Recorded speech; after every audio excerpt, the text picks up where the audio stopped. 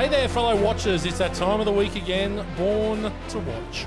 Miami in the 1980s was the Wild West. Hot weather, hot women, hot people, and mountains of cocaine being smuggled in every single day. Budding entrepreneurs tried their hand at becoming a cocaine bigwig, but it wasn't a long-term career move for many. Oliver Stone wrote a script, Brian De Palma directed it, and Al Pacino starred in what could be the quintessential cocaine movie of not only the 80s, but of all time, Scarface.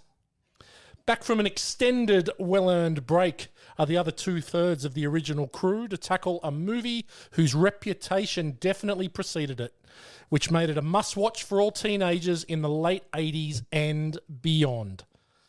G-Man, welcome back. Yeah, great to be back. Feels like a while since I've been in the hot seat. Definitely been a while. Been a little bit of time. Pre-Christmas. But yeah, we come back to a big belter of a movie. Well, 2 hours 50 of Scarface. It's a long way. Yeah. It's a commitment. It's a good story. Yeah, ready to get back into this one, boys. Let's get into it. And up there on the land, sweating still from an hour of jazzercise. Daniel, how are you, mate? Mate, I'm just wondering how the last month went with your all filler, no killer January. Thanks, Reggae Ellis. Mate, surprisingly well. Surprisingly well. We covered a couple modern films. It's Rebel Moon, I'll have to take your word for it because I, A, won't be watching it and B, won't be listening to you two gibbering about it. Mate, it was actually one of the more fun episodes, just being able to absolutely tear shreds off a movie, which got me thinking that maybe every once in a while we should just do bad movie review and just pick a bad movie to tear an arsehole to. I think, so a friend of the podcast, Nicholas Torpy, has suggested that on many times, that maybe we get up in the grill of a few of these movies a bit more. But no, I only like doing movies I like, so yeah, fuck off. We already did First Blood, didn't we? Oh, still a pinched nerve there from the lover of a Budweiser, Sloane Nixon. Absolutely.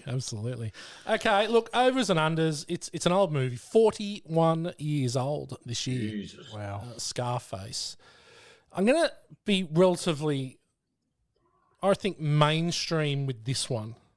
I'm going to say 25. Now, we're going to start with Dan. Over and under 25, and what are your first memories of seeing Scarface? You know, it's not, strangely enough, this isn't a movie that was a massive part of my exploring, loving cinema. Like, it's always been there, and I've always enjoyed it when I've seen it, and it's always been hyper-violent, so it was good when we were teenagers, for sure. But I don't froth out mega hard on it like some of the movies we have where we're seeing tens and tens and tens of times. So I, even to a point where the scene where all the shit hits the fan and the anti-hero Tony Montana decides that he doesn't want to blow the kid and the children and the wife, I had actually forgotten about that entire scene. I was like, oh yeah, this is why it goes all bad with Sosa. So I'm going to say unders on 25. I'm no fucking damo. Don't get me wrong, but I'm definitely unders. Okay, nice. G-Man? I'm well under 25 on this. It was one of those movies I guess I'd seen snippets of, you've always heard about, but I hadn't watched, not when we were teenagers, definitely. I probably in my 20s when I first saw it, and as we said, it's 2 hours 50. It's a long investment, so and because of the type of movie it is, it's pretty hardcore. It's not something you go to unless you're really in the mood to watch it. Yeah. So I'd be between 5 and 10 times, I think, for this movie in total full watches. Yeah. But certainly I've seen parts of this as it's been on. I've watched it as I've, halfway through when it's come on. Yeah, absolutely. I think I'm on the knocker. I think it'd be probably around 25 times I've seen this. This was one walking the aisles of the video shop that I saw the cover, and it was I guess it was as I guess a bit of a golden egg in regards, a bit like The Shining and a bit like some of those movies that you'd seen as you were growing up, and you were like, oh, I think I'd like to watch that, I think. And then it's a big slog, so it's nearly 3 hours. It's not something, it's pretty heavy. Got an interesting thought on it in Good, the Bad, the Ugly, which I'd be interested to hear what you guys think about it. I'm not sure whether it's one of those movies that I like more the more I see it. But we'll get to that. Okay, G-Man, why don't you tell us a little bit about Scarface, and then we're going to head to the trailer. Okay, here's the original DVD cover. In the spring of 1980, the port at Mariel Harbour was opened, and thousands set sail for the USA. They came in search of the American dream. One of them found it on the sun-washed avenues of Miami. Wealth, power, and passion beyond his wildest dreams. He was Tony Montana. The world will remember him as Scarface. Okay, so what do you call yourself? Huh? ¿Cómo se llama? Antonio Montana. And you? What you call yourself? Where'd you learn to speak the English, Tony? In a school. And my father, he was from the United States. Yeah, just like you know. He was a Yankee. He used to take me a lot to the movies, you know. I learned. I watched the guys like Humphrey Bogart, James Cagney. They teach me to talk. I like those guys. I always know one day I'm coming here, United States. 1980, Miami. They called it Little Havana, where the American dream had a price tag, and only one man in a million was hungry enough to pay. This country, you gotta make the money first. Then when you get the money, you get the power. Then when you get the power, then you get the woman. Scarface.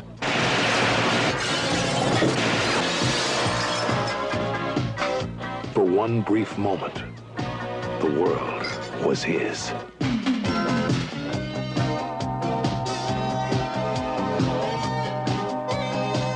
My chick is with. She like me. You must be kidding. What you talking about? That's a Cadillac. How do you know? The eyes, Chico. They never lie. Man, that's the boss's lady, okay? I am the boss. That guy's soft. I like you, Tony. There is no lying in you. Here's to the land of opportunity. We do business together a long time.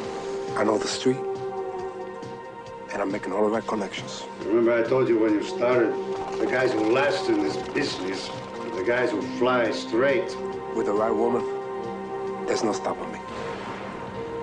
I could go right to the top. The word on the street, Tony, is you're not a small-time punk anymore. Supreme Court says that your privacy can be invaded. You shoot the house this month? You're spending a lot of money on this counter-surveillance. We're doing 10 million, 15 million a month. Come on. Now, that's serious money, you know? Your bank boys gotta come down a bit. Who else can you trust? That's why you pay us what you do. You trust us. You're in good hands with us.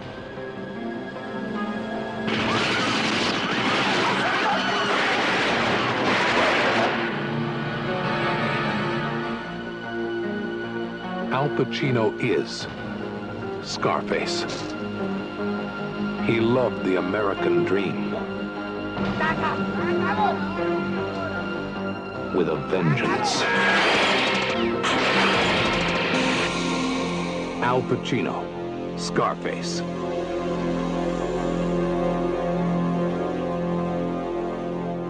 A very, very 80s trailer there, and a long one at that.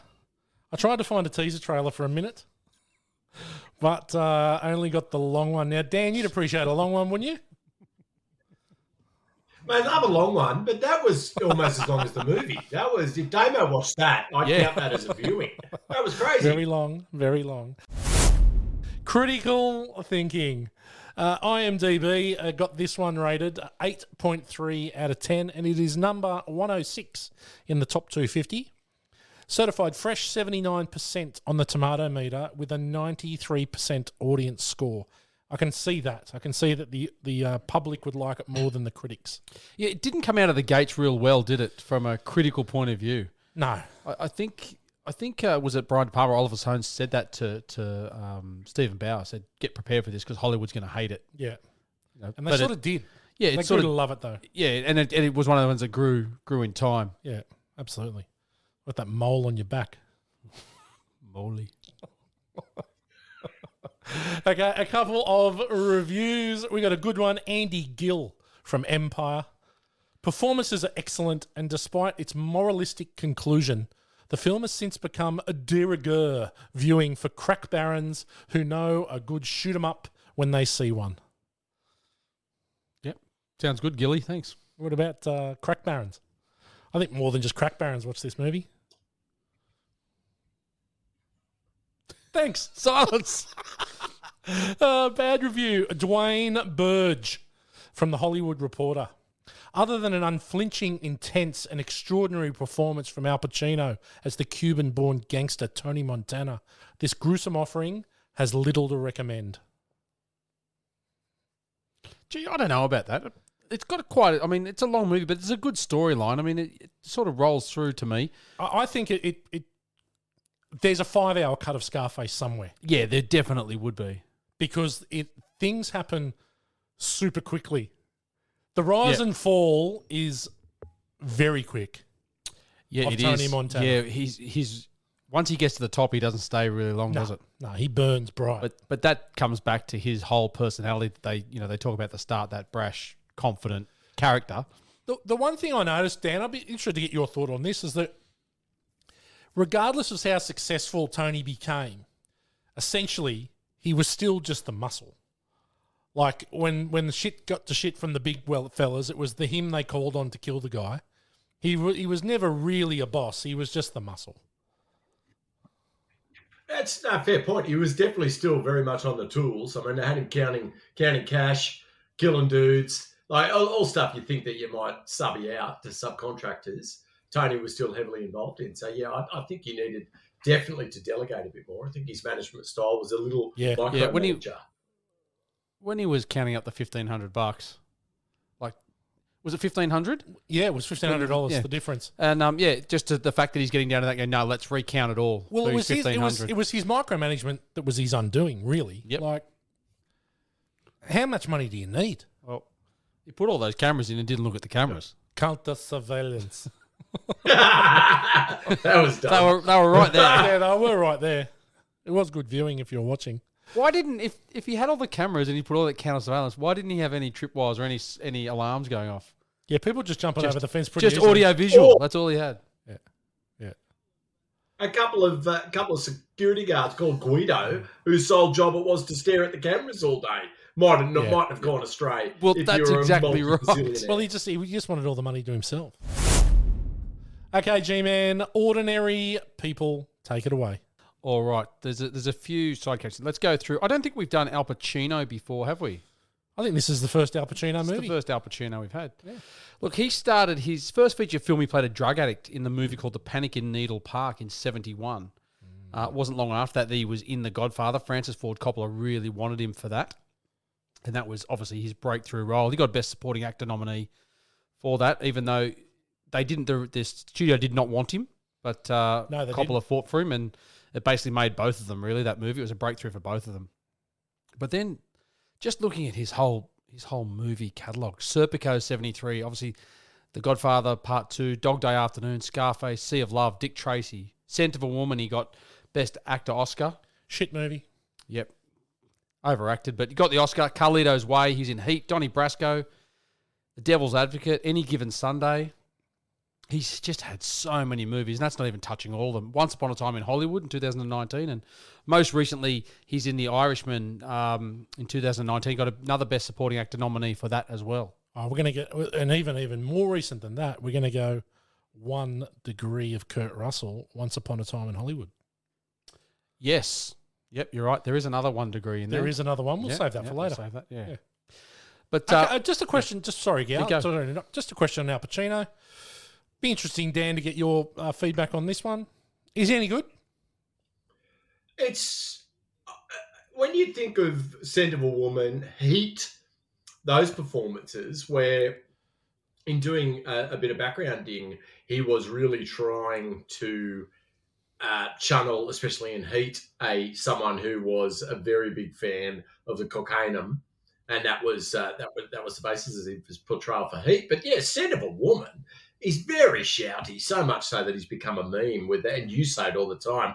She's got a great ass, like for Heat. So yeah, I don't know. Certainly he was absolutely revered as a stage actor before Francis Ford Coppola demanded that he was in The Godfather. So look, I don't think you could say that he is a poor actor, but whether he is one of the all-time greats, I think maybe he's been in some great films. But yes, there's a lot of dialing it up to 11 that's going on with our mate. Yeah, it is. And like, it's that from when he's in The Godfather, like how reserved that role is to how different he is in this. And then, as you said, those 90s movies, I mean, all those, that earlier part of the movies in like Serpico and Scarface and all of those, to the ones you have in the 90s where he's completely different sort of actor. I think he's a much better actor in his early career than what he is. I think he's really dialed it up of like to the point where he's a meme. He's a meme of himself.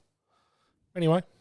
I think of Donnie Brasco, I think of Carlito's Way, to a lesser extent, Sea of Love. Like they're performances that I really Any Given enjoy. Sunday. Sea of Love's fairly comical though. Any Given Sunday is probably, I was thinking about that today, Gow, that's probably more of a guilty pleasure, I think, than anything for me. And I watch it a lot hungover on a Sunday. I reckon I can chuck on Any Given Sunday and enjoy it. So another Oliver Stone bit, obviously screenwriter for Scarface and amazing director in his own right. But yeah, it's the jury's out. But you could say that similarly, Bob De Niro has done a shitload of really bad movies with questionable performances throughout his career as well. And I would inarguably describe him as one of the greatest actors that we've seen in the last 50 years. So I don't know whether it's sometimes their take on the character, which just stinks and doesn't gel with us as an audience, that skews our vision a little on that. And maybe Al Pacino, unfortunately, suffers from it a bit more than Robert De Niro and some of the other great actors. Like Tom Hanks has become this statesman and actor's actor over time because he's chosen roles that are very well suited to his range, and so probably doesn't err on the side of taking risks and going a bit too over the top in crime capers that are outside his playbook. So yeah, I don't know. To answer your initial question, he doesn't spring to mind immediately as a flawless actor by any stretch. Yeah, cool. Well, look, a couple of sliding doors quickly for Al Pacino. He turned down Apocalypse Now, Captain Willard in 79, turned down Born on the 4th of July and Pretty Woman and Crimson Tide. So Born on the 4th of July. Yeah. What Kovac? Tom Cruise's role? Yeah. Fuck, he's got 20 years on Cruise, doesn't he? Yeah, he would do. Wow. Be close. 15. Yeah. Be about right. Yeah, 15. And he's got Dick Gear's role in Pretty Woman. Yeah, apparently turned that down. Or maybe he was maybe it was Jason Alexander's role as Philip Stuckey. He was Bryan Singer's first choice for the role of Special Agent Dave Cujan in The Usual Suspects, which was the Chaz Palminteri role. No, I could see that. Yeah, he would have been good at that. He regrets passing on that role, apparently. Chaz Palminteri is excellent in that movie. But would he have gone over the top in that? Because there's a few shouty scenes where Chaz plays it really well as the one who was mind fucked by a verbal Kint, whereas you're thinking maybe Pacino would have to go over the top on Kint to establish some sort of small man dominance. Definitely agree with that. But yeah, also turned down the role of Ted Kramer in Kramer versus Kramer, Dustin Hoffman's role, and the role, Richard Dreyfuss's role of Roy Neary in Close Encounters of the Third Kind. So quite a few movies there. Both those flicks you can't really see. Yeah. Interesting. All right, moving on. We got Stephen Bauer. This was his breakout role as well as Manny Ribera. So I don't think he even had to audition for this because they were so convinced he was the right role. He had a strong, he's got a Cuban background. He's fucking creepy enough. Yeah, and he earned him a Golden Globe for Best Supporting Actor in this. And after this, he was actually in Annie Lennox's "Would I Lie to You" film clip. Oh. He was her boyfriend on the bike who drops her off based on this. But a few other movies. He was in Running Scared in 86 with Gregory Hines, Billy Crystal. He was in Primal Fear in 96. I brought that up a few times as one of the 4 movies I had at home on VHS. So I definitely gave that a lot of viewings and enjoyed his part. The library's deep. The library is deep. He was in Traffic in 2000. He was also in Breaking Bad and Better Call Saul. He played Don Eladio. He did.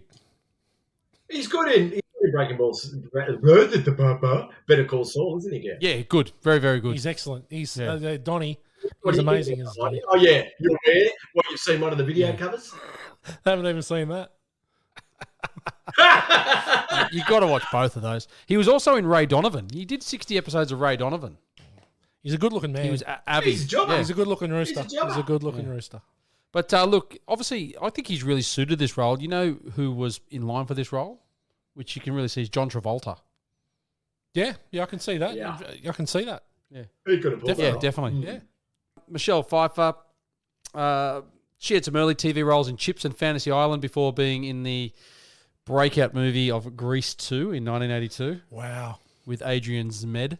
We talked about that as well, and there's definitely a school of love for Grease 2 as a standalone movie, which I do not get. No, it's fucking but pathetic. certainly- Yeah, it's the Perp. Yeah, the Perp's Grease 2? Perp's I a don't huge know. Grease 2 Inkling person. the Perp, Really? is it? Yeah, she loves Yeah, it. Yeah, come on, she loves Perp. Grease. Oh, she likes the cool rider. She loves the cool rider. She loves reproduction. Reproduction.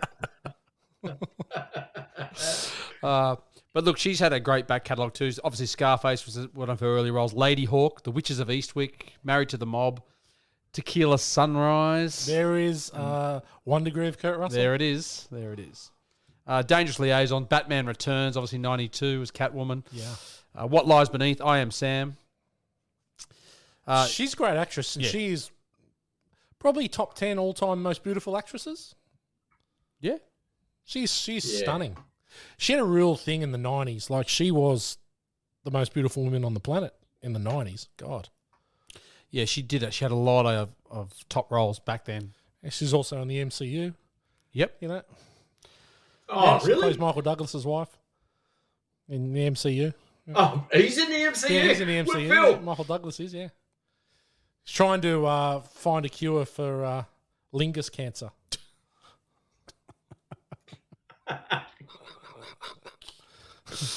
All right, a couple of sliding doors for her. She was original choice for Clarice Starling in The Silence of the Lambs. Yeah, I can see that. But that was, I think, when she was at a peak, so she was asking for a little too much freight, so they punted But her in for saying Jodie that, Foster.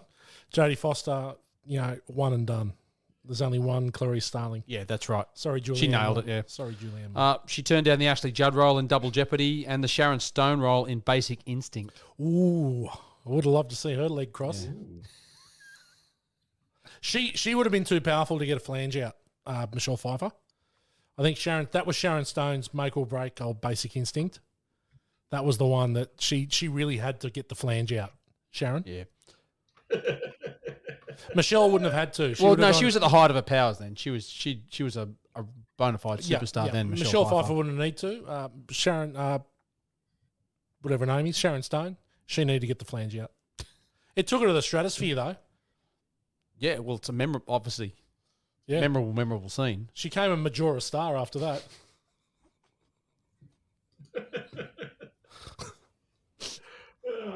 I'm here all week. I'm like the fat guy with the mask on in Scarface at the Babylon. Valentino. Is that his name? All right. Mary Elizabeth Mastrantonio's in this too as Tony's sister. Gina, yeah. She's been in The Colour of Money, The Abyss, Perfect Storm, most recently Limitless. Yeah. I like her. She's a a good lot. actress. Yeah. She was in Robin Hood. Right. Excellent. Yeah, I think she's actually quite good in this movie too. She's the object of some very odd sibling affection, which I'm sure we'll get to as we move through the categories. But I think she's really, really good. She's a highlight in this movie, to be honest. Yeah, she's very good, very good, and also in Colour of Money, I think she's excellent. And also in The Abyss. The Abyss is an underrated movie. I don't mind The Abyss. Yeah. It's an underrated James Cameron flick and well worth a watch. Another Michael Biehn. Yes. Yeah. He's very good in it, actually. The other one I've got here is Robert Loggia. Yes. Loggia. He's good. Yeah, he's good. He's good in this. I mean, he's been in heaps of good movies. He's in Pritzi's Honor, Over the Top. He's in Over the Top. Yeah, he plays 85. the dickhead dad. I mean, that was his grandpa. pinnacle. He was in Big. Winner takes it. In 98. He was in Independence Day. But a couple other quick ones. There was an early role here for Mark Margolis. We talked about Better Call Saul and Breaking Bad. But Alberto the Shadow. He was Hector Salamanca in Better Call Saul and Breaking Bad. He had as much dialogue as Hector Salamanca as well. He did too. Yeah, Hector hardly spoke, didn't he? Yeah. Well. Yeah. Oh, shut up. Ding, ding, ding, ding, ding, ding, ding, ding. And also the stage comedian in there was Richard Belzer. That's right. From Law and Order SVU, so an early role for him as well. Yeah. We're also forgetting one. We've got a category named after him, the lookalike F. Murray Abraham Morgs Award for F. Murray Abraham. He had a bit of a moment around that time. He was coming off Amadeus. I'm sorry, about to go into Amadeus. Yeah. He was actually featuring in a lot of big films around that time with Murray Abraham, and he certainly wasn't doing it as someone who blessed with a leading man's head. No. There's definitely a lot going on. Wow. I don't know where to start with F. Murray. I don't know where to start. Jeffrey Rush, F. Murray, same school of rough scone, yet amazing actor. Yeah, Harry Dean. Harry Dean Stanton. A lot of people. Dan Morgan. The old Morgs likes. I'm 3 from 3 for those guys. So. Jeffrey Rush. That's a new string to your bow. Shine, Morg. When he's got his. What's the no? When he plays a bit of a yuppie with the ponytail. What movie's that? Oh, yeah, it's a definite mix. Not in Candy. What about him when he's in Candy when he plays the old digger, the heroin addict? He's the professor that likes to flick the hammer. Yeah. Anyway, three Morgs I likes there. Marquis de Sade. He plays the Marquis de Sade in Quills. Yeah, I'll see if I can unearth that. But yes, ugly man. Not attractive. Did win an Academy Award though. Is that it, G? That's it. Okay, 1983 hit, sleeper, and dud. And I believe, Daniel, you have the hit for this year. Take it away. I do. And look, I'm going back to The Well a bit, but only because I took the time out to watch it during the break and thoroughly enjoyed it. But An Officer and a Gentleman. Yes, very Richard good. Gere, great movie. The chick out of Back to the Future, Beverly Hills Cop, who is excellent. Lisa Eilbacher. Lisa Eilbacher it is. Yes. Brilliant. What a great movie. Deborah Winger, just something, and my wife hadn't seen it, so she actually enjoyed it and sat down. Did she and enjoy watched it? But Did she enjoy it? Did. Enjoyed it very much. So it's good to know. And she's not one for old movies by any stretch. Yeah. But she thoroughly enjoyed it, and Born to Watch, fellow F-Wits, I would suggest go out and check it out again, as it's just a good flick. Yeah, that's a good call, Morgs. I reckon it gets a bit of bad raps, but it's more than just a romance film, right? It is. It's pretty good. It's pretty good. It is. I really enjoy it. Is. It's a great movie. Yeah, fantastic. Great song. Up there where we belong is one of the best movie theme songs of all time. Well acted, great script. Yeah. Good characters, yeah. Fantastic movie. G-Man, what do you have for Sleeper? Well, I struggle with this one because it's hard for it to really be a sleeper when it's... Okay, hang on a minute. Can I take a punt here? Is it Porky's 2? It's not Porky's 2. It's not Porky's 2. I wanted it to be Porky's 2, but I didn't go with it. Is it Flashdance? No. Okay. This movie was the songbird of its generation. And it is the top movie for me of 1983, Revenge of the Ninja. Oh, well, there we go. Of course. It's the greatest ninja movie of all time. It's a tough year this year because Lone Wolf McQuade's in there as well. Yeah, Lone Wolf not up there with this. Yeah. You know, there's a few other movies that are out there, but this was the best ninja movie. Sho Kosugi, superstar. After ninjas killed his family, Cho and his son Kane coming to America to start a new life. He opens a doll shop, but is unwittingly importing heroin in the dolls. When his friend betrays him, Cho must prepare for the ultimate battle. Now, I've told you this before, but this is the one where he's got the ninja star on his belt buckle, and he just throws it off and just sticks it into the guy's hand. The guy's stuck to the pole with the ninja star on there, and then he throws another one into the guy's head, and then the guy's screaming, and he throws one into his throat and shuts him up. It is the greatest. Okay, so I'm going to throw something out here between us. There's a lot of these movies which probably aren't worth a full episode, right? But there's probably 3 or 4 which we could do an episode of mini reviews for 3 or 4 of these movies, I reckon. Yeah. I think that'd be a lot of fun. This is not a mini. This is a full episode. You think that's a full? You think this Revenge of the Ninjas full episode? Full episode. Okay, G. Well, not for you guys though. Maybe we'd have to do a mini. No, mate, I'll do a full episode. I don't give a shit. I can talk shit. Mate. Okay, 1983 dud. Now we spoke about this maybe late last year. The unofficial James Bond Never Say Never Again. Oh, never. Sean Connery comes back for his last turn as a terrible song. Again. A terrible song. Never. The highlight is it star Kim Basinger is the Bond girl. She is stunning. Very close to 9.5 weeks. Very good. But a Spectre agent has stolen 2 American nuclear warheads and James Bond must find their targets before they are detonated. Now, if it sounds like about 9 other James Bonds, it's because it is. And this was all to do with the rights battle between the Broccolis and whoever the studio was, and this is what happened. And it's not a very good Bond. It's okay, it's watchable, but it's just not a very good Bond. I've been revisiting some of the old Bonds. I watched Moonraker, watched Octopussy about 2 weeks ago. They were a lot of fun. Roger Moore is very camp. His Bonds are very camp. Yes. Roger Moore. But that is my dud. Question time. Hang on, before we move on, Jeffrey Rush, Ponytail, Intolerable Cruelty. George Clooney, Catherine Zeta-Jones. Catherine Zeta-Jones, right, yes. Yeah. There we He's go. got a manky ponytail and he's a Morgs alike. Yeah. Does he wear it in a bun to surf, do you think?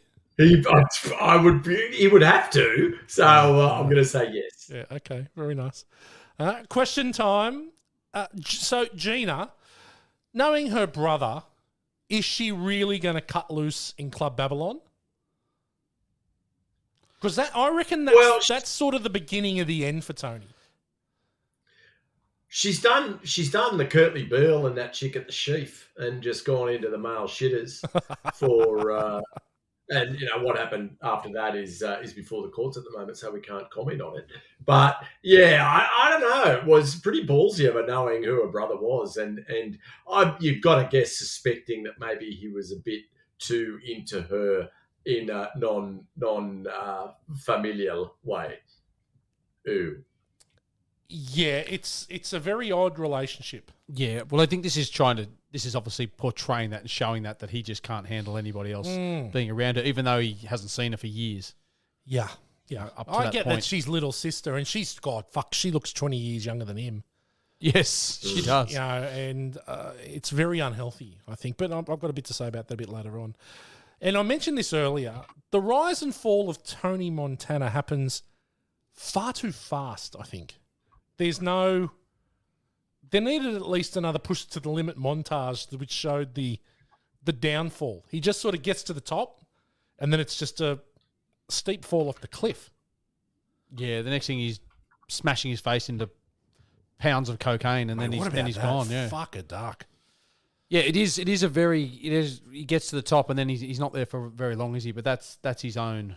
It's his own doing, but showing his own flaws in his. What do you reckon the time frame is of this movie? What is it? I was actually thinking about this last night. Is it a year? Is it 5 years? I don't know.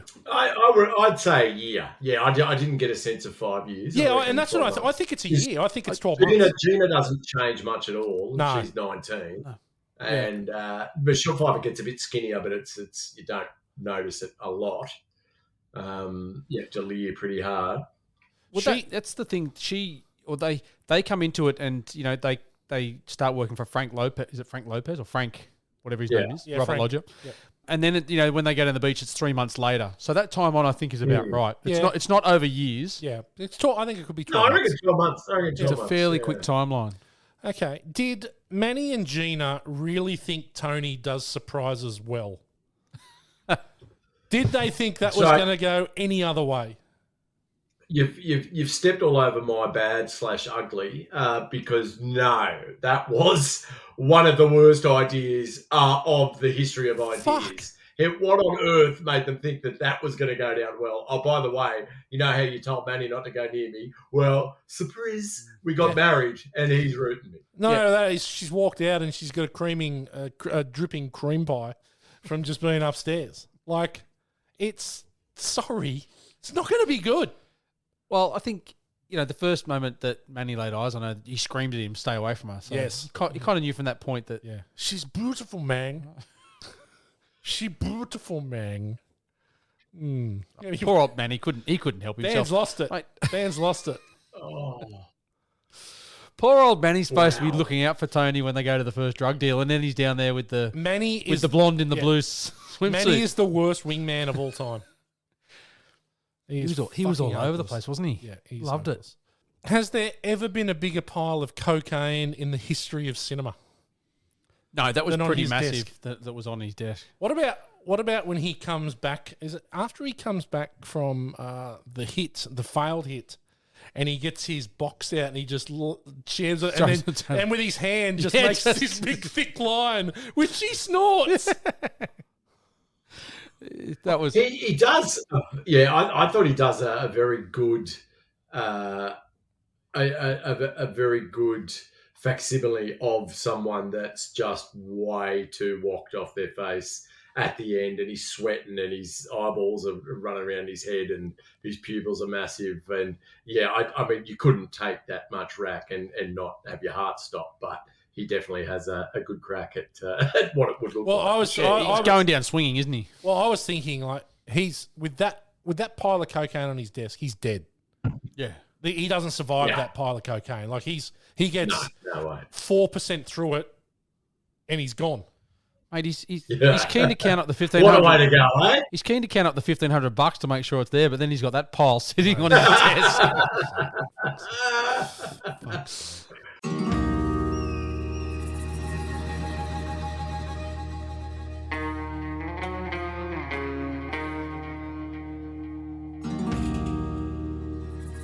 The good, the bad, and the ugly. G-Man, we'll start with you. What do you got for good? Really, I liked the scene. I loved F. Murray Abraham out of the chopper. Oh, always really liked that hanging scene. Yeah, when he gets thrown out. I did think that Sammy Sosa said to him, "Come over here and let's chat." And the next thing you know, like, it's pretty quick between time they beat him up, get him up in the chopper, and throw him out. Yeah. It's only like a matter of a minute. There's no mucking around. And when they show him up there, he's beaten up already. Like, it's it was pretty good. They flogged him. I liked that scene. I did like also. I liked the Tony Montana scene when they come in and kill Frank Lopez. Love that. And that whole scene goes through, but then at the end they go, as they walk out there, what about Ernie? And Ernie's just sweating bullets. You want a job, Ernie? You want a job, Ernie? Sure, Tony. I've got that in good too. I just love the whole lead up, and I love the phone call and them not answering, and it's just so fucking good. Yeah, that's really, really well done. Yeah, look, I liked that. The Tony's such a flawed personality. Like, he's going to let him go because he knows that he's not a threat to him. He's a bad guy. He's going to kill people. He's going to fight for everything he wants, but then he won't blow up the kids. Yeah. He wants his mum to have the money. He wants his sister to have the money. It's an interesting set of morals, isn't it? Yeah. So he's this totally, he's this bad gangster, but he also doesn't want that life for his sister. And it's really interesting that sort of, duality of who he is. So it's sort of that flawed. It's a real classic anti-hero, isn't it? Yeah, that's right. Because there are times in the movie when you're rooting for Tony, like you want him to come out on top, and he's a dude that kills people and he's horrible to pretty much everyone he encounters. But still, and they do a really good job of showing what his morals are when he refuses to kill the dude outside the United Nations building. Yep. And I agree, Gary. I think that's really interesting how, as an audience, we are still behind him, even though he's a complete cretin. Yeah. And then he just backs him. He's like, right, that's it. Well, we'll go to war. He's just got that total. And I think that comes in the first scene in the movie too, where they set that tone with him. Like, he's this uber brash, arrogant guy who's being interviewed, by the American feds, and he's just like, they already set the tone. That's what he's like. How good are the questions from the feds? You get that scar? How'd you get that scar? Eating pussy? Yeah, of course. Of course I did. They're trying to do the tough guy thing, and he's just not having it. It's brilliant. But that to me, that sets his tone for who he is and who he wants to be, right? And that comes out through the movie. Yeah, good. You got anything else? No, that's it. Okay, Daniel, what do you got for good? I just had the pairing of the director Brian De Palma and the screenwriter Oliver Stone. So two amazing filmmakers in their own right coming together on this one. Now, this was a remake of sorts. It was based on a 1932 movie of the same name, but obviously completely given an overhaul so that it was to be set in the 80s and very much of its time. But brought together to who would become or were already on the way of incredible 20th century, 21st century filmmakers. So much so that this week in Film School for F-Wit's return, I wanted to have a little bit of a death match.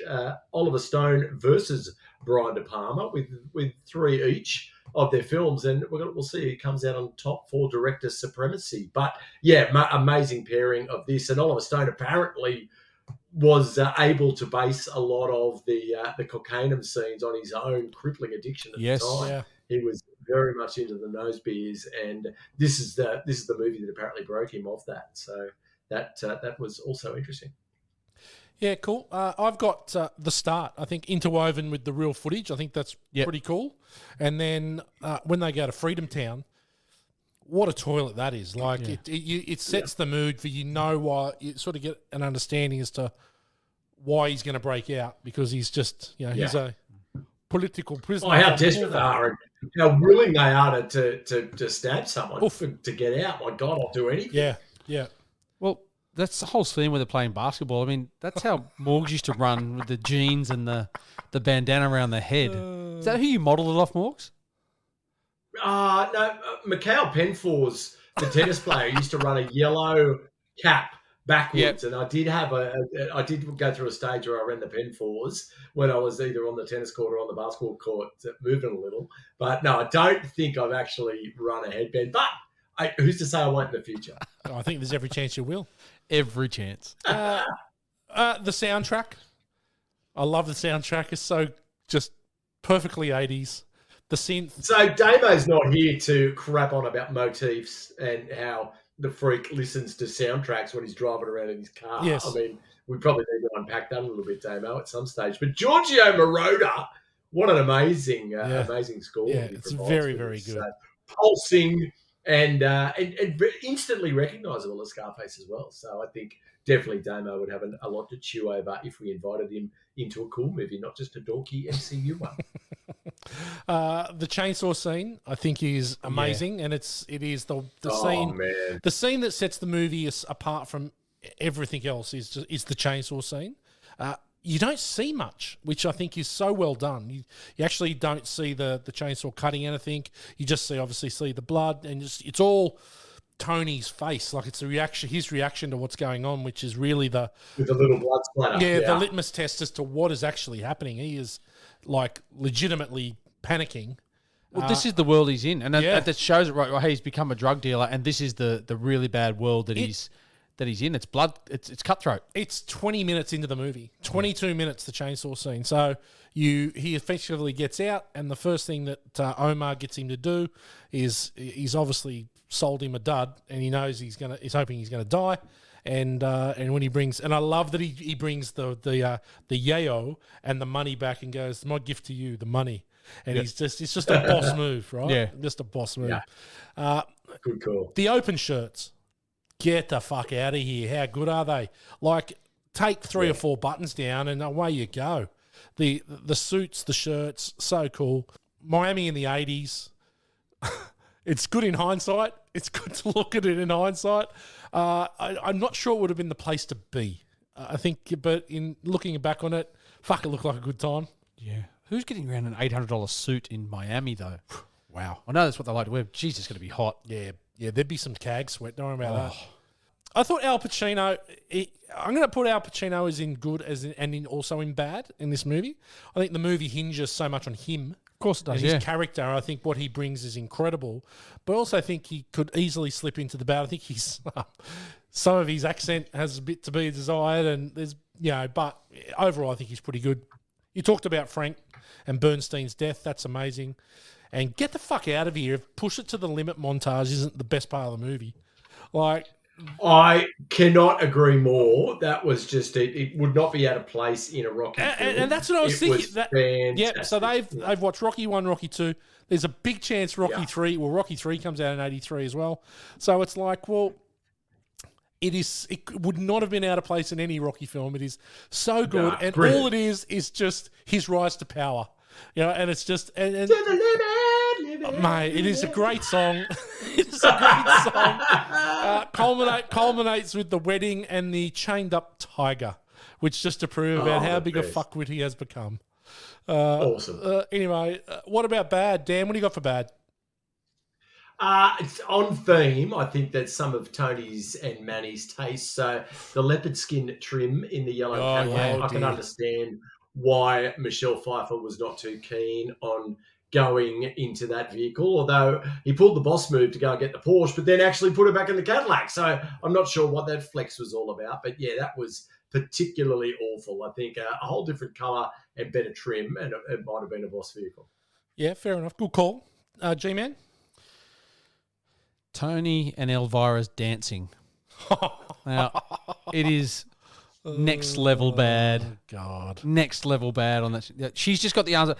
She's actually got her back to him with her arms up. He just does this 2 arms in the air move the whole time, like arms up and down. While It's bad. It's so really bad. Like you look at Pulp Fiction and you see her dancing, and then you see that. That to me was bad. The other thing I had was you talked about the hotel scene at the start, which I thought was really, really good too. I really love that whole scene. It sets the tone, and the chainsaw thing is brutal. How does Tony get free? Does the thing rip down when he's because they tie him up and he does rip the thing down. He rips it down, does he? Well, he's not actually handcuffed. He's just chained. So they rip the chain. Oh, just a chain. So okay. he's not actually handcuffed, and so he rips the thing down and steals the guy's gun. I don't know how he gets out of that. Yeah, Manny the wingman is no good. He's fucking hopeless. No. Manny was scoring downstairs. It's interesting. Did you read about the girl in that scene? No. I got in and listened to this. It's pretty fucking interesting. Are you done, G? Yes. I got Manny is so fucking creepy. He Me Too. He's not surviving Me Too. So him creeping out the front of the hotel, him sticking the tongue out to the girl, the lingus tongue, and I love that when Tony goes, "Come and watch this." Yeah, to the kids, that's great. This guy's about to get slapped, and the next thing he just gets slapped. The again, we'll get the chainsaw scene. God, those walls must have been soundproof. Yeah, those walls must have been seriously soundproof. She turned the telly up. So yeah, she turned the telly up to 40 decibels, and the 100 decibel chainsaw didn't overpower. No, exactly right. It reminded me of like we've all seen Boy Swallows Universe. Yep. Right. In the first episode when the stepdad's being hauled away by the baddies, and the neighbour's just watching it happen. Oh, don't you call the cops? He's just watching it happen. Yeah. No, they all just watched. Yeah, they just watched. Yeah, anyway, the Babylon Club. Now, we've all been in some toilet nightclubs, but I reckon that would have been hard. Like that looked good, but geez, it was a toilet. Yeah, not a great place. Nah. Was that the place where Frank Lopez went every night? Yes. That was the one? Yeah, the Babylon. That's where the assassination. It wasn't quite cartoons in DY circa 93. Do you know, it got me thinking, is it how many nightclubs were we in where there was massive drug deals being done in a corner? Like, I'm just... we're probably in a different... But you never know. You never know. You've got to assume there's probably a lot. Yeah, that's you're probably right. Okay, so the nightclub comics, one, he is not funny. Shotgun face, right? He's not funny. And then they're all laughing and clapping to the mime with the fucking mask on and the fat guts. It's not funny either. No, at all. Not in the slightest. Not funny at all. And I'm glad he got shot. He got taken down. I'm glad he got shot. He deserved it. And that leads me into world's worst assassination attempt. They've got, what? They shoot about 12,000 bullets, and they hit everyone except for Tony. And he's about And he's 10 metres away. Yeah, 10 metres at worst. Yeah. Like, he's not far away. I don't know what they were waiting for, because he nudges his mate and goes, "Here comes the light." Like, I was like, he's right there. They could have just walked up and shot him. Yeah. He had nowhere to go. He was in the booth off his head. Oh, wasn't he? God.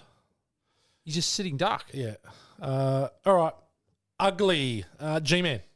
Oh, I just had for mine in the ugly. I didn't really get the chemistry between Tony and Elvira at all. Well, there's no chemistry. It's just none, right? Like, and it's just like, I want you. You're the boss's wife.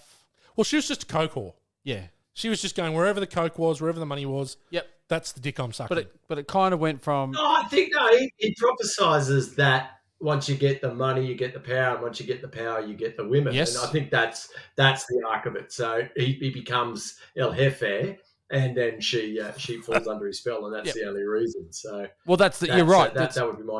Yeah, that's probably right, and that's the thing. But between them, they go from her not liking him to her sort of warming up to him when he puts on the hat, to her husband getting killed, and then them getting together and getting married, and then next thing they hate each other. Quickly. Very quickly, yeah. They go from in push to the limit. It pushes to the limit. They get married. They get the tiger. And then at the end of pushes to the limit, she's sitting at the vanity snorting coke. Yeah. And that's it. And she's miserable. And he's in the world's biggest spa. In one montage. With his mate just sitting beside him. Mate. Eating Not fruit. even sitting in there. Yeah, I know. Just sitting beside him. Hey, pelican. Fly away, pelican. Pecky pelican. Daniel, what do you got for ugly? I think just more of the same of not understanding any appeal between Michelle Pfeiffer and Al Pacino, but when they're sitting in the front of the Cadillac and they're just talking, and then he just lurches at her and tries to stick his tongue down her throat, and then she just cops it, and then 30 seconds later they're laughing as if nothing happened. So, God, missed the 80s, huh? Jesus. Yeah, look, I got a couple. I got that. I've also got the sibling affection, which I think is odd. It probably didn't need to go to the extent that it did. And then, here's my take. I'm not sure this is a very good movie, right? But I actually really love it. But I watch it and I go, it's the narrative is so weird. It's like a film clip. It's like it's just, there's no real structure. You don't get to, I don't know, there's not a lot of payoff in this movie. I just, until the very end. But I don't know. It's Is it like weird. they try to go too big? I don't know. It's just, I can't put my finger on it, but I watched it, because I watched it over the weekend again, and I'm like, I enjoy it. Because there is a lot of love and hate for it. There's a lot of love, people going, oh, what a great movie in retrospect. And there's also a lot of people that have said, I don't like it. I don't know where I see it. So do you think that they don't land it in the final third? It's too rushed? I think it's way too rushed. I think that's it. I think that I feel there's no payoff. Like First Blood Syndrome. The editor's sitting there and he's going, mate, I'm already at 2 hours 45 and I'm not even close to finishing this fucker. Let's just go a shootout. And this is sort of like exactly right. And it's not only that, it's like, well, Steven Spielberg, you come to say good day. Why don't you direct this part of the shootout? So Brian De Palma even quit on it, right? So it was, for me, I just find that there's 50% of movies the rise. The next 30% of the movie is the sort of, I'm at the top, with a slight decline, and then it's just off a cliff. Yep. And, I think that even if there was another montage which showed some shit going wrong, or, like, I don't know. It's just, I don't know. But anyway, I still enjoy watching it. I don't think it's a long 3 hours, though. I agree with that. And this, I will say... It flows nicely, and I watched it last night, and it didn't, like, it flowed all right. I didn't sit there thinking, God, this is taking forever. Which makes me think is that I could do a 4 hour.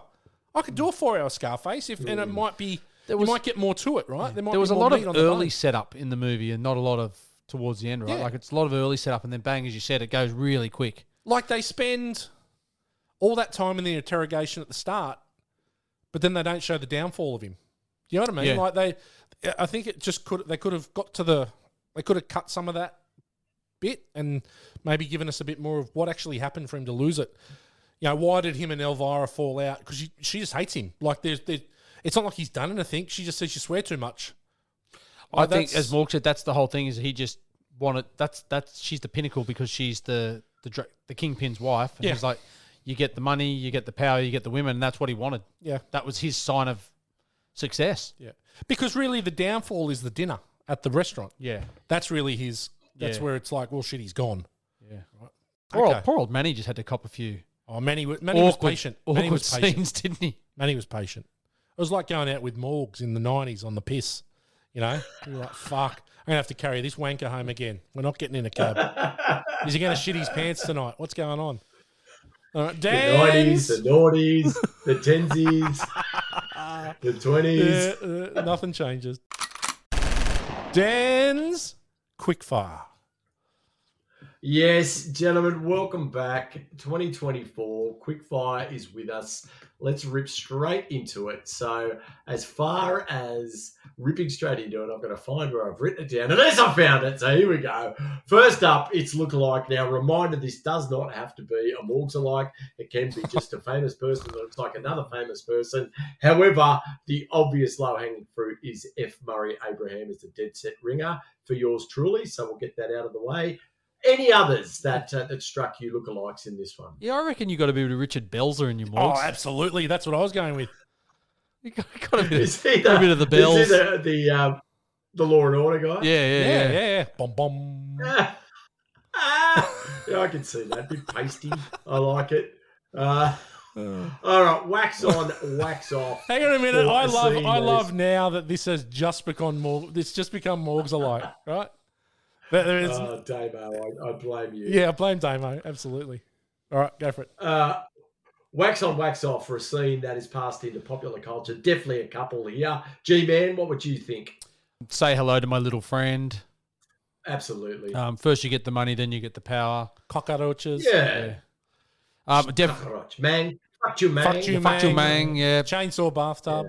Yeah, definitely that is passed. I mean, that's one of the most, that Say Hello to My Little Friend is one of the most oft-quoted and famous scenes from a movie. Could almost, Say Hello to My Little Friend could beat Wax on, Wax off. I'm going to take it. Good suggestion, Matthew. From now on, it will be known as Say Hello to My Little Friend. Excellent call. Next up, Philip Stuckey in Pretty Woman, Jason Alexander's mega douchery bag character, who in this film equals or surpasses the great Philip Stuckey, Matthew. Both Matthews. Whitey. No one equals or surpasses ever Philip Stuckey. He will be that name forever. The worst character in all cinema. Yeah. I'll throw it out there. I'm going to say Tony. Yeah, I'm going to say Tony. I think Tony's a dick. If I have to pick someone other than Tony, I'm going Omar. I'm going F. Murray. Yeah, absolutely. I think it's a dead heat between those two. That's an excellent call. Yeah, I'm not a big fan of Alberto the Shadow. I mean, he's got no morals whatsoever. He said Sosa said to kill him. Let's just kill him. Yeah, he was good. He was. I'll tell you what. He was excellent in Breaking Bad and Better Call Saul. Oh yeah. Whitey, what do you think of how he communicates in Breaking Bad? He doesn't say much. That's what I love about him. He doesn't say much. No, but why is that? There's a certain technique he uses. I think it's. He doesn't know what that technique is. How does he communicate normally? Like, what's his? What do you think? What do you think of that communication? He does clicks and pops because he's Swahili. No, he's not a Swahili bushman. Okay, all right. Well, I tried. Just fucking watch it. Next up, the cast of Caddyshack for an actor or entire cast who aren't quite tonally aligned with the rest of their fellow actors in this film. Look, no one really stood out for me. That I think everyone was in it. A couple of the henchmen were probably ill cast. They didn't seem like heavies. They just seemed like a couple of blokes that were watching TV on a Sunday night, not necessarily getting involved in gangster shit with Tony. That Ernie and his mate at the end who gets done. Nick probably the pig. a little light on. Nick the pig. Yes, exactly. So, anyone that stood out for you guys? You could say no one and everyone. Yeah, you know what I mean. Like you know, Manny thinks he's in a '70s softcore porn film.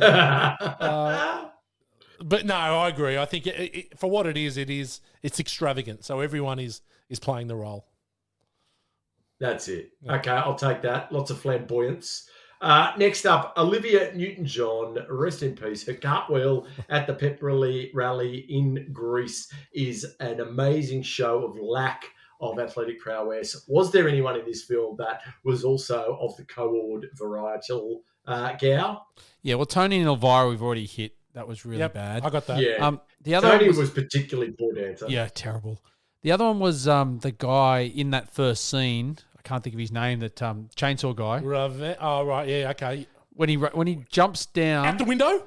He jumps down the window. And he falls and smashes himself? He smashes himself. Then he gets up. But then he runs down to the road. And then he just randomly falls over on the road. He sort of like he does a realises weird, that he's got a stab wound in his guts. Or does a weird jig and then falls over to let him catch up. Yeah. It kind of looked like to me. It was really odd. Yeah. I've got chainsaw guy falling out the window. Smashes the window and then he sort of doesn't realise there's a 6-foot drop and absolutely poleaxes himself. Love it. What about Tony playing basketball in Freedom Town? Yeah. That was my other one. There was definitely, I don't know that Al Pacino was first picked in the schoolyard for basketball or any other sport. He was my standout. And I think they just said, Tony, hold this thing. And he goes, what the fuck's that? It's a basketball, Tony. Just hold it. What's a basketball? Just hold this round thing, mate. Just hold it. And then when we say, now throw it. What's throw? You could just tell he's no idea. That's not to say that famous little people haven't been very good at basketball, because Prince was apparently a gun point guard and that guy stood about 4'8". So, yeah, it's not necessarily a consequence of Al Pacino's ass dragging along the ground. Could Prince dunk? I don't know if Prince could dunk. I think it was probably a little like Dorian Martin at school, not quite good on the vert, and spoke a little too American. Prince played basketball so well he made the doves cry. You got your Damo joke in there. Excellent. Moving along, robot sentries for an extra scene that you were hoping Mr. De Palma put into Scarface so that we knew a little bit more about the predicament or the backstory or anything about this film, a la the robot sentries in our favourite Aliens with James Cameron and Sigourney Weaver. Did you guys want to know anything more about this, and what did you want to see? Well, I think I've spoken about the downfall. I would have liked to have maybe seen a little bit more time on why things went so bad. But other than that, as I said, I could watch a 4-hour cut of this, I think, if it explained that. But, it's pretty good the way it is. G? No, I don't think at 2 hours 50 there's much more you need to know. Yes, we've already covered what you said about the downfall. Yeah.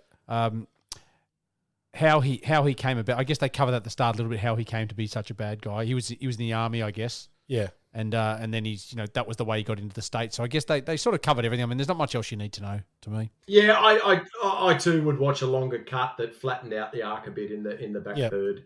But I'm also happy with the 3-hour cut. So good calls. Finally, Whitey's Brad Pitt for the actor you'd most like to mojar el churro, which is Spanish for wet the phallic-looking donut.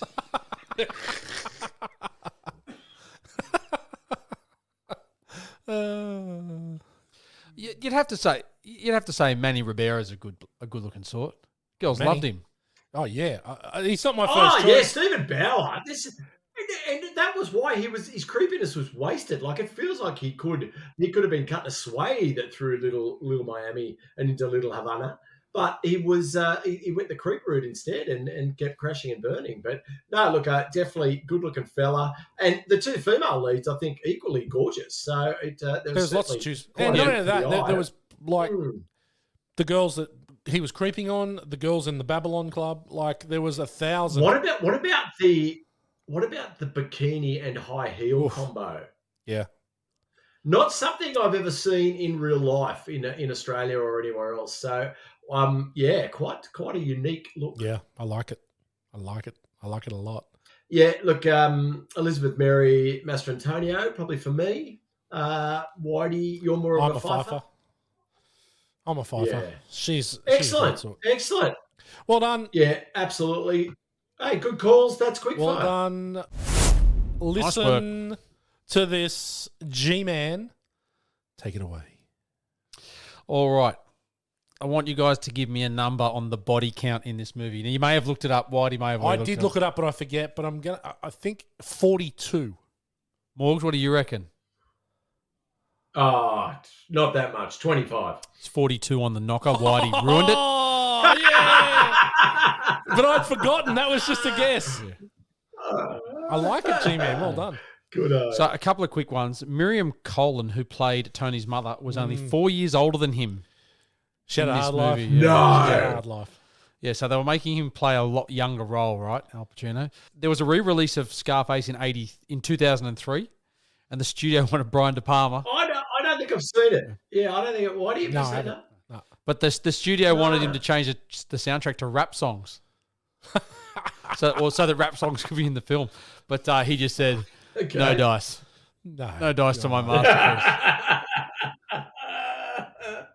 Interestingly, another one, the only main characters who survived the film, Tony's mother, Sosa, and Elvira, are the ones who cut ties with Tony. Everyone else that pretty much is with him, his sister, his best mate, all the henchmen, everybody goes. Yeah. And just one more quick little one. The only mention of Scarface in the movie is only mentioned once, and it's in Spanish, and that's in the first scene when Chainsaw Guy calls him that. Okay. In Spanish. Oh, yeah. there you go. It's the only time the movie is called Scarface. Fair enough. Well done. Well done, G-Man. Dan, you got anything? Nah. Okay. The first three cuts of this movie were rated X by the MPAA. Yes. And then on the fourth time, De Palma convinced them that this was a depiction of the true drug underworld. And it was almost like a documentary. So they gave it an R rating. Yeah, because I think they went to the FBI or something like that. They went to the feds and they were like, yeah, this is a fairly true depiction. Yeah, fairly true depiction. But at its time, it was had the most fucks thrown at it. Yeah. How many do you reckon? I don't know that one, but I'm going to say 104. Morgs, what do you reckon?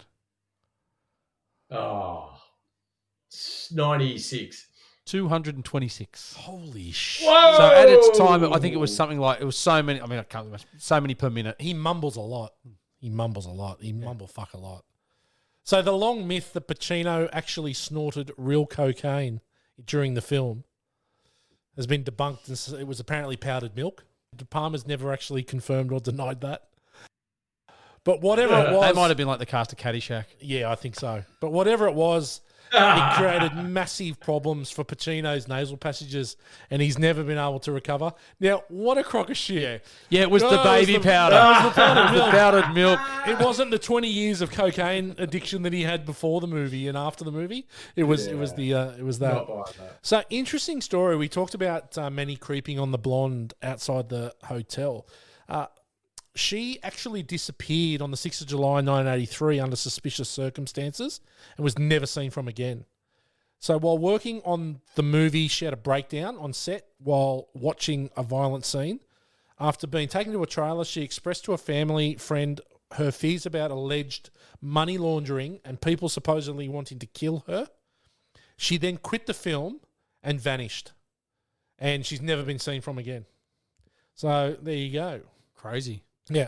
So everyone knows, but Steven Spielberg helped direct the final fight, some of the shots. He did the scene where they threw the hook over there. He did that scene. Yep. Because he was on set, apparently. Yep. So listen to this one. The international corporation set up by Saddam Hussein to launder money from his various enterprises was called Montana Management, after the Scarface main character.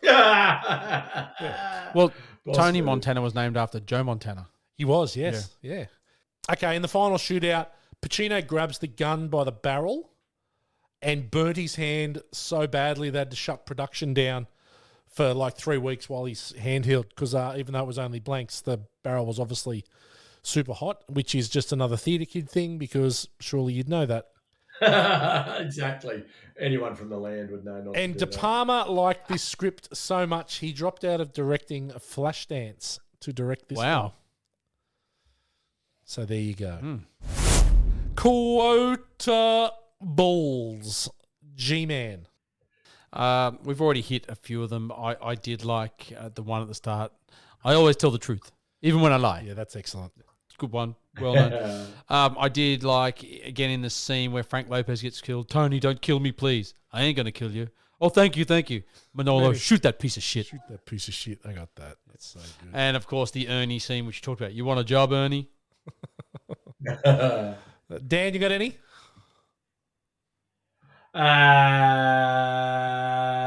We've gone through most of them, but yeah, I really like You Want a Job, Ernie.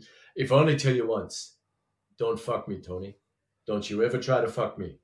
Alejandro Sosa. That was obviously a foreshadowing what was going to happen when he did go against what Sosa was after. So I enjoyed that on the revisit. Tell you what, he got his men together pretty quick, didn't they? They poured into the compound hours later. Yeah, certainly. Okay, I got one, Tony. This is paradise, I'm telling you. This town is like a great big pussy just waiting to get fucked. and I did love the interrogation at the start where he goes, "How'd you get that scar? Eating pussy?" it was just so bad. And then Omar at the start of the movie when he meets Omar, watch my back, Tony, better than your front, let me tell you, much easier to watch. Yeah. Oh, I also liked that when he was meeting Sosa, when Tony says, "All I have in this world is my balls and my word, and I don't break them for no one." Yeah, he's very good. He's very good. Okay, here we've been waiting for this. This is all, it's been weeks in the making.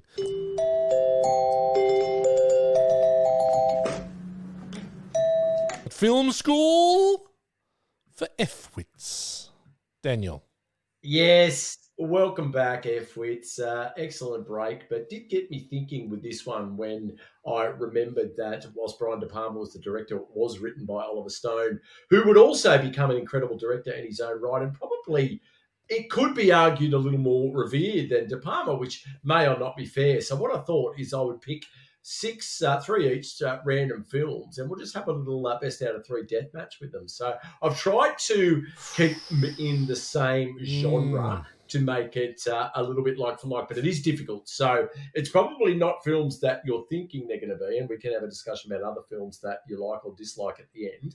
But first up, Oliver Stone is probably best known, it could be argued, for war movies.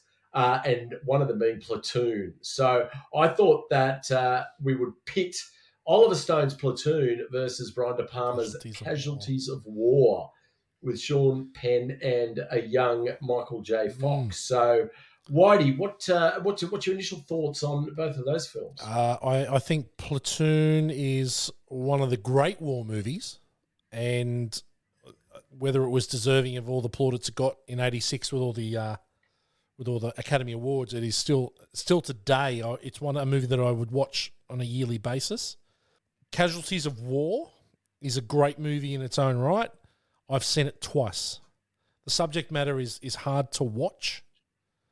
Obviously, they kidnap a local girl and take turns raping her, and Michael J. Fox sort of doesn't, and then he becomes the enemy. It's a great film, don't get me wrong. I would choose Platoon every day of the week. Yeah, I think that's fair. It is interesting going back to the subject matter of Casualties of War, though. Could you imagine a film being made today? It wouldn't. Not a fucking chance. How it was greenlit in the first place? Because you've got to remember, even Platoon, I guess, pushes the limit of what the US troops did during war. There's Bunny, but there's not much else in Platoon in regards to the violent acts that atrocities that were done by the where history is written by the victors, right? So to actually tell that story, which I believe is based on a true story, Casualties of War, I think that is at that time was unheard of, and no movie's really been made like that again. Like, it's always the movie would be made from the other perspective, where it's the white saviors, the US are the white saviors, and so very ballsy move by De Palma, but that's De Palma.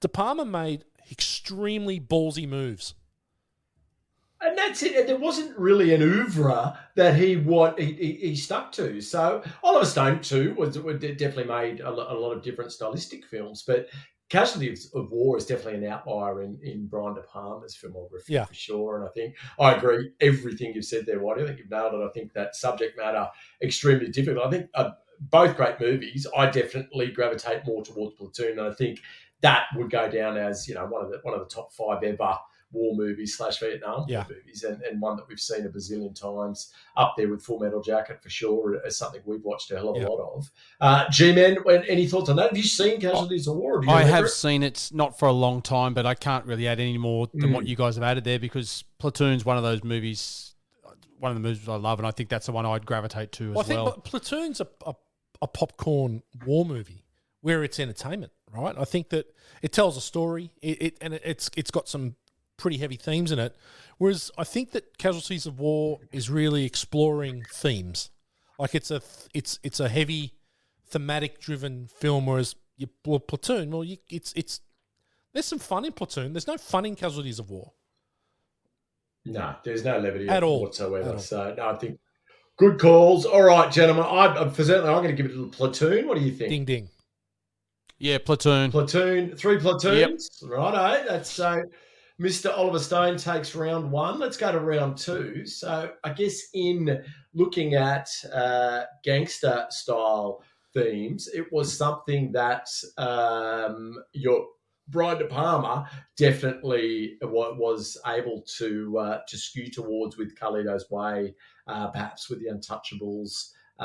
With Snake Eyes, I guess, is also a kind of a gangster film. But I think with one film that he made in Scarface as one of the preeminent gangster films of all time, versus a film by Oliver Stone called Savages, which you may or may not have seen. Now, Gow, you actually put me on to the author of Savages, a man by the name of Don Winslow, who he writes a great book, and is a kind of a crime thriller writer from the US, and is quite a storied author, and one that probably the F-wits have come across in their time. But the book of Savages is fucking incredible. Really, really well written, and just a page turner. You'd be annoying the shit out of me if we were sitting on a plane on our travels, G, because you'd just be doing that thing where you look at the fucking page and then you get your fucking finger and then you lick it and you go and you sort of look and then you flick the next page and, oh my God, I've seen so much of that. But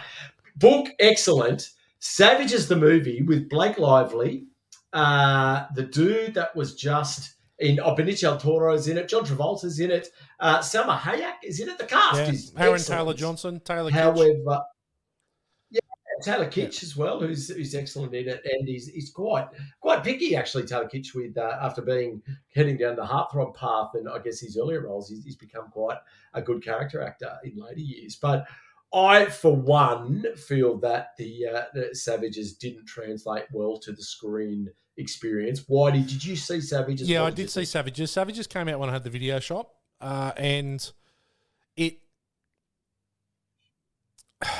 How can I explain it? Again, it feels like a music video to me.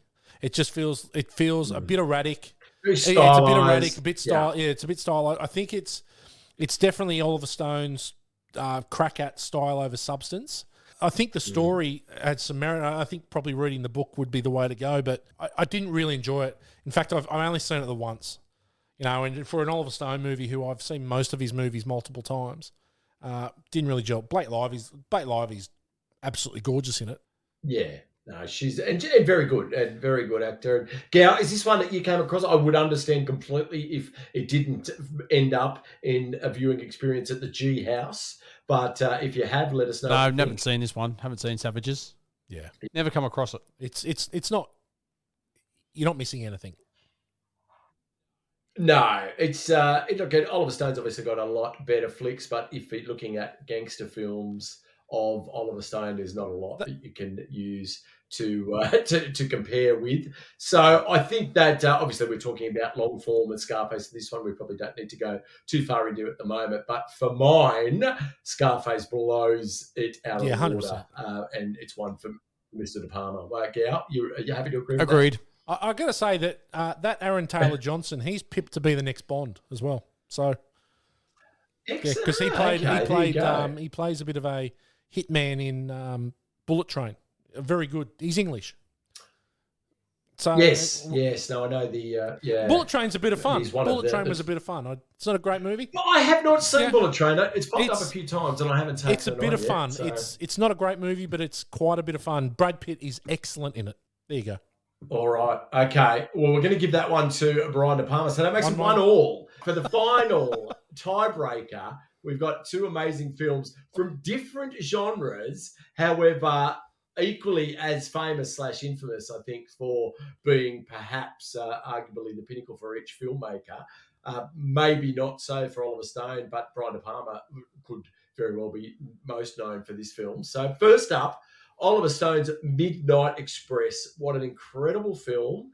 If this doesn't put you off drug smuggling and or going to Turkey, then nothing will. Versus Brian De Palma's The Untouchables, which is inarguably one of my top 5 films of all time, except I didn't mention it in our top 18, but I would mention it if we did top 5 today. So what do you think, gentlemen? I know you both like each of these films. Why do you especially Midnight Express?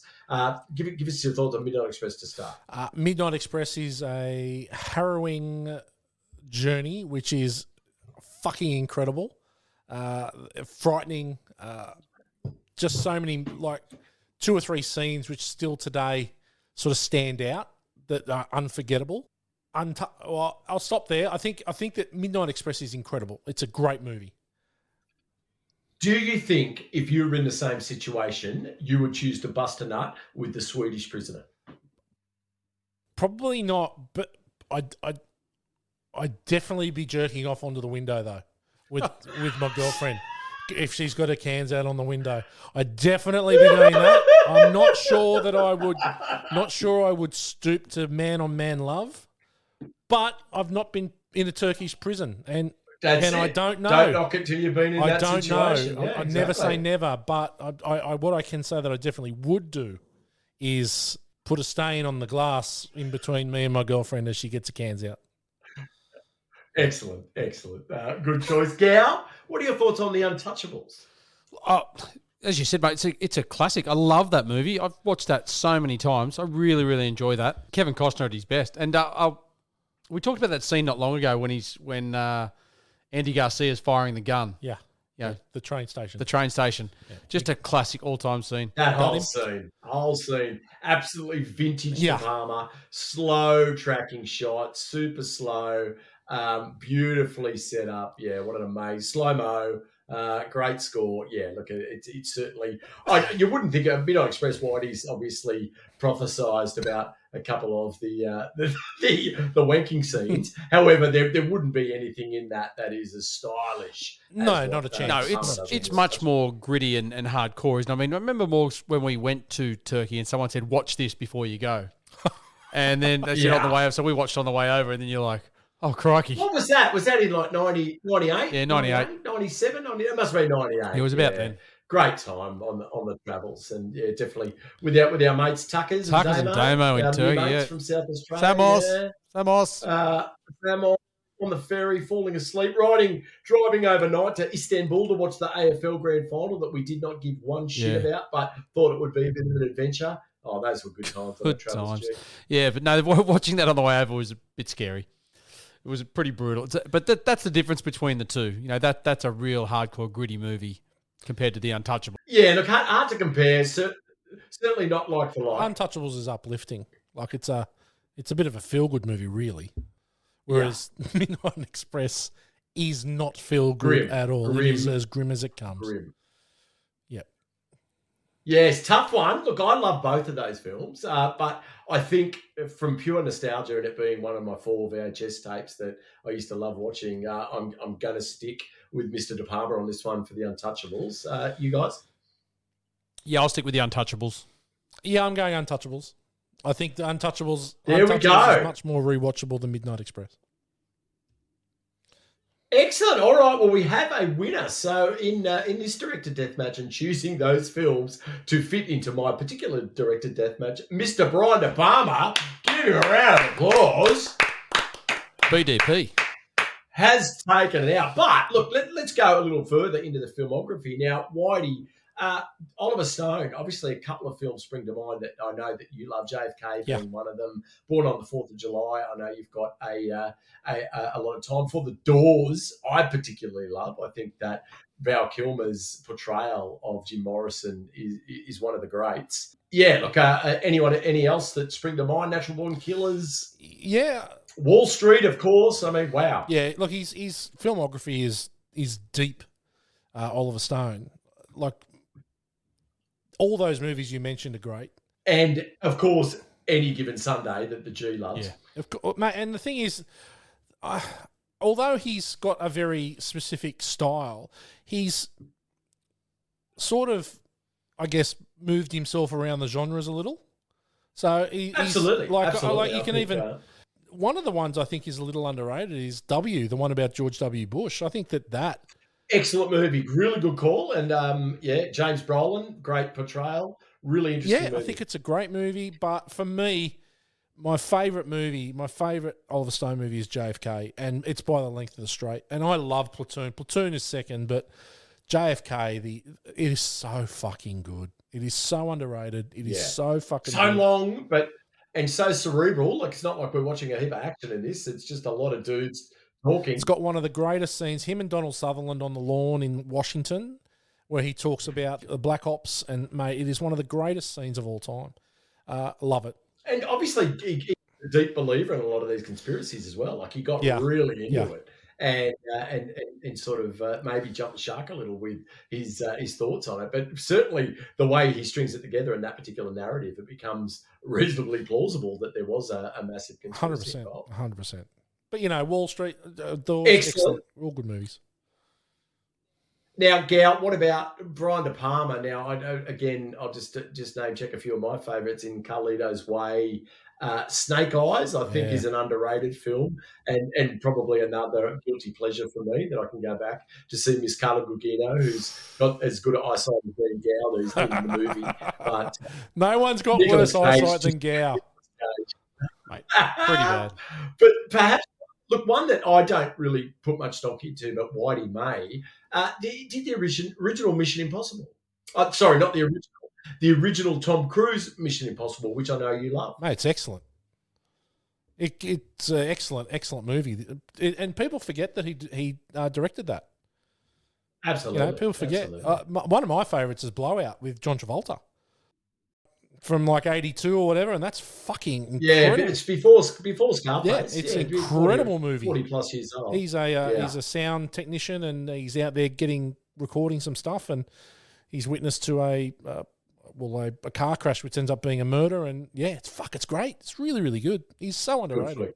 He also directed Carrie. Like, he's done a shit ton of stuff. Mate, that's what I mean. To have such a storied horror flick from one of the only good adaptations of Stephen King novel, I think I'd look at all power to him for going out on a limb and trying different genres and subgenres, and really having a diverse filmography. So, G-Man, any of those that stick out particularly for you? I don't know if any stick out to me. Snake Eyes, I did like. You're right, Morgs. That's a bit underrated. I don't know if there's anything else really that sticks out. Casualties of War, we talked about. Were you a Carlito's Way guy? Look, I've seen that a few times. I quite like that. Is that Benny Blank from the Bronx? Yeah. That's it. That's a good movie. Yeah. It's a good one that's sort of understated, right? Like, it's sort of a slow burn. Yeah, but it's a great storyline. Pacino doesn't overact. It's I think a really good flick, and well worth a revisit F-Wits if you're looking for something cool to watch. But anyway, that's a very, very quick look into the two main writer-directors from Scarface and what they went on to do post that. But look, I think we could have given it to either of them as absolute masters of the craft. But really interesting to have a look at what they've both done and wax on a bit about it. So good work, gentlemen. Well done, Daniel. Amazing as ever. Star of the show. G-Man, who's your MVP for Scarface? Look, it's really hard to go past Al Pacino because he's the central point of the movie. Yeah. And it all hinges on his performance in him. I mean, everyone else is a bit player, really, in that sense. I really did like Stephen Bauer. I thought he was really good in the movie, but it's hard to go past Al Pacino for me.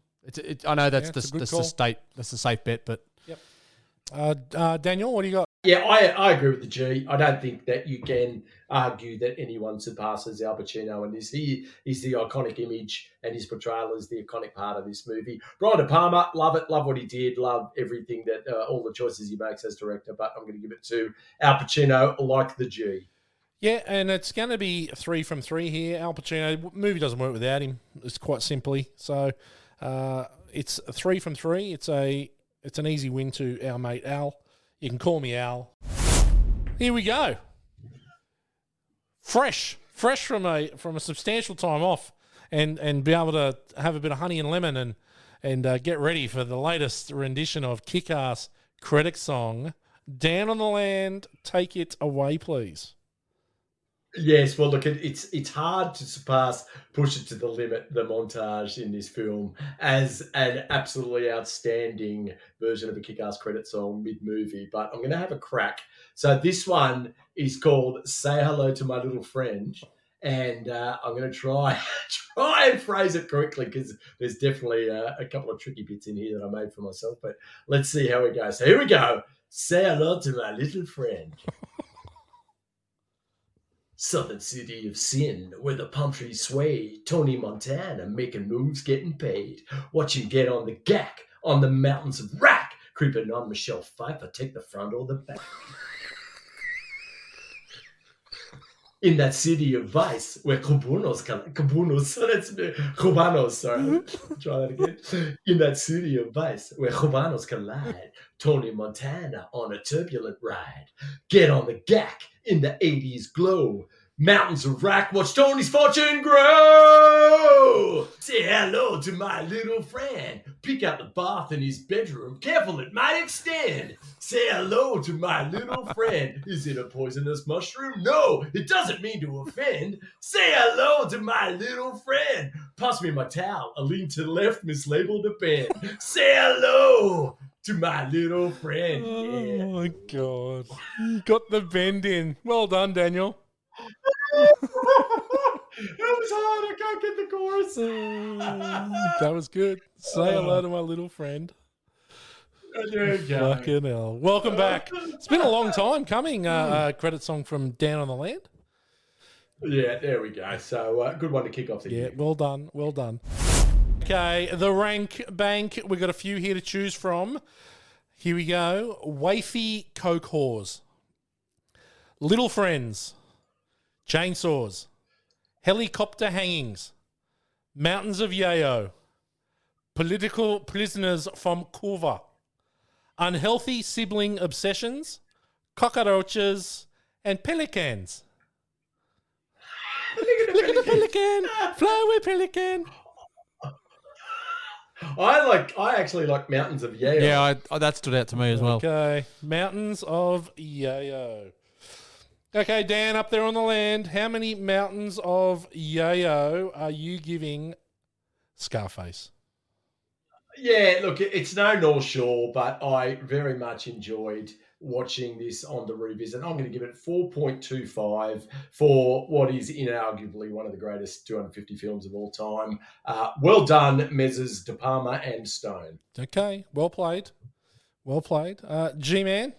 Yeah, great rewatch this. Really enjoyed it. Slow burn. Good movie. I'm going to give it 4 Mountains of Yayo. 4. Okay. Well, G-Man, me and you are feeling the same vibe here because I am giving this 4 Mountains of Yayo, and I said before, I'm not sure if it's a good movie, but I really like it. And I don't know what I can't convince myself why I don't think it's a good movie, but it's so damn enjoyable, and there's so many good scenes and a lot of fun in it. So it gets 4 for me. G-Man, how you going with that? Let's just get into the ratings here. There we go. G-Man is all over it. So that brings us in at 4.08 Mountains of Yayo.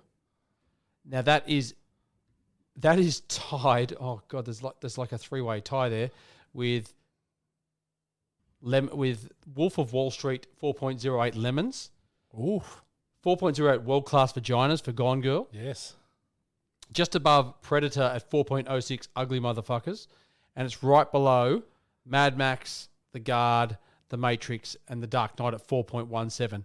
So that brings us in to 35th spot on our rankings. Okay, so it's just lower than I thought. Yeah, it is a bit lower than I thought, but it's above the middle. So there we go. Well done, gentlemen. We've done it again. Okay, if you loved Scarface, what are you going to love, G-Man? Well, the easy ones to go, something like The Godfather and things like that. But I thought these movies that sort of draw out, maybe something like Once Upon a Time in America. Yeah. Is that the Chazman Palminteri one? Or is that the Robert De Niro one? Robert De Niro one. De Niro one, yeah. I thought something like that would be fairly similar to this. Yep. I mean, this is a pretty iconic movie. It's hard to say what's similar to this, but I'd go with something like that. Yeah, cool. Good call. Daniel? I went a different way, less iconic but more racky, with either Blow or American Made, the 2001 Johnny Depp flick Blow, which is excellent, or the 2017 Tom Cruise vehicle American Made, which is surprisingly bloody good as well. So both of them about the cocaine trade, and I think, although Blow definitely starts off in Weedland, but lands back in cocaine pretty quickly. Both excellent. Go and check them out. Yeah, well done. Okay, I'm going for the 2006 documentary Cocaine Cowboys, which effectively tells the story of Tony Montana through the eyes, effectively, of a Griselda who is now have a TV show of her own starring Sofia Vergara on Netflix, which you should also watch as well. Yeah, I've seen that advertised. So Cocaine Cowboys is excellent. It is unbelievable, the war that went on in Miami in the 80s, and this is tells the story from the middle. It's really cool. And I've watched the first couple of episodes of Griselda, which is worth a watch too. She was the cocaine godmother. She was hardcore. She really was. There you go. Okay, well done, gentlemen. Well, that's the first one of the year knocked away. So congratulations, welcome back. I feel honoured to have you back in the studio with us. As you should. I liked it. Been great to be back.